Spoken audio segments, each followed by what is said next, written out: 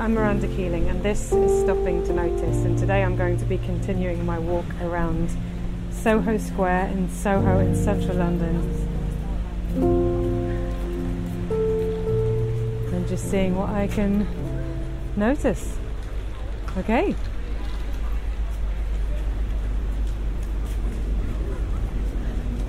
It's a man walking with very deliberate types of step in a tan tracksuit.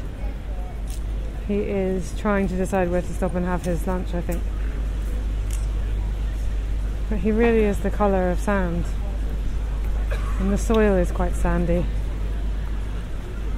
so he fits in really well. There's a male pigeon trying to seduce a female pigeon.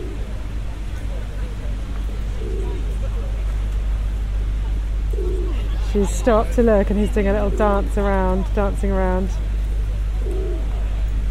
She's not sure. He's got his neck puffed out and he's at his full height as she's walking away.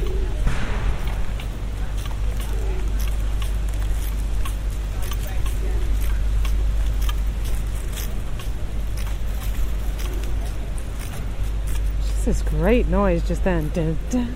Dun, dun. Almost musical. This man has this enormous bag, and whatever is in this enormous bag is too heavy for it, and so the clasps of the bag strap are complaining with that noise as it swings against him. Grouchy bag. There's a man who just coughed, and interestingly he's wearing an orange waistcoat and a leather hat with a coloured head sort of band around the hat and a feather in it, and he's wearing one leather glove on his left hand and nothing on his right, and when he coughed just now he coughed into the leather glove on his left hand as if that's his coughing glove.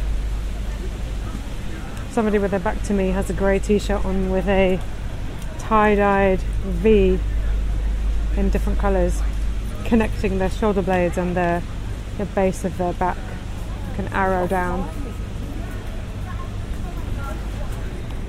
So the Sandman, the man in the sand coloured tracksuit has just passed me again in the other direction, so he's either finished his lunch now or hasn't found the spot that he wanted, and he's put his sand coloured hood up. He's walking out of the square. Siren, just in case we forgot where we were.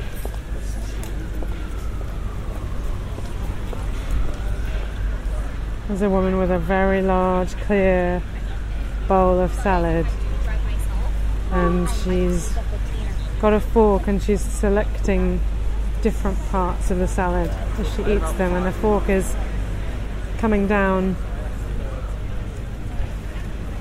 vertically, not really at an angle. She's kind of stabbing it down from above.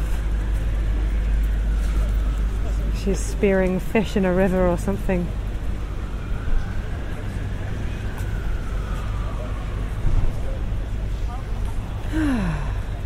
Feels busy here, but calm. It's hard to describe. I think because people walk more slowly in here, in this small patch of earth, than they do out there. It just slows people down, like they've walked through a time force field as they come in. Okay, I'm going to head out of the square now.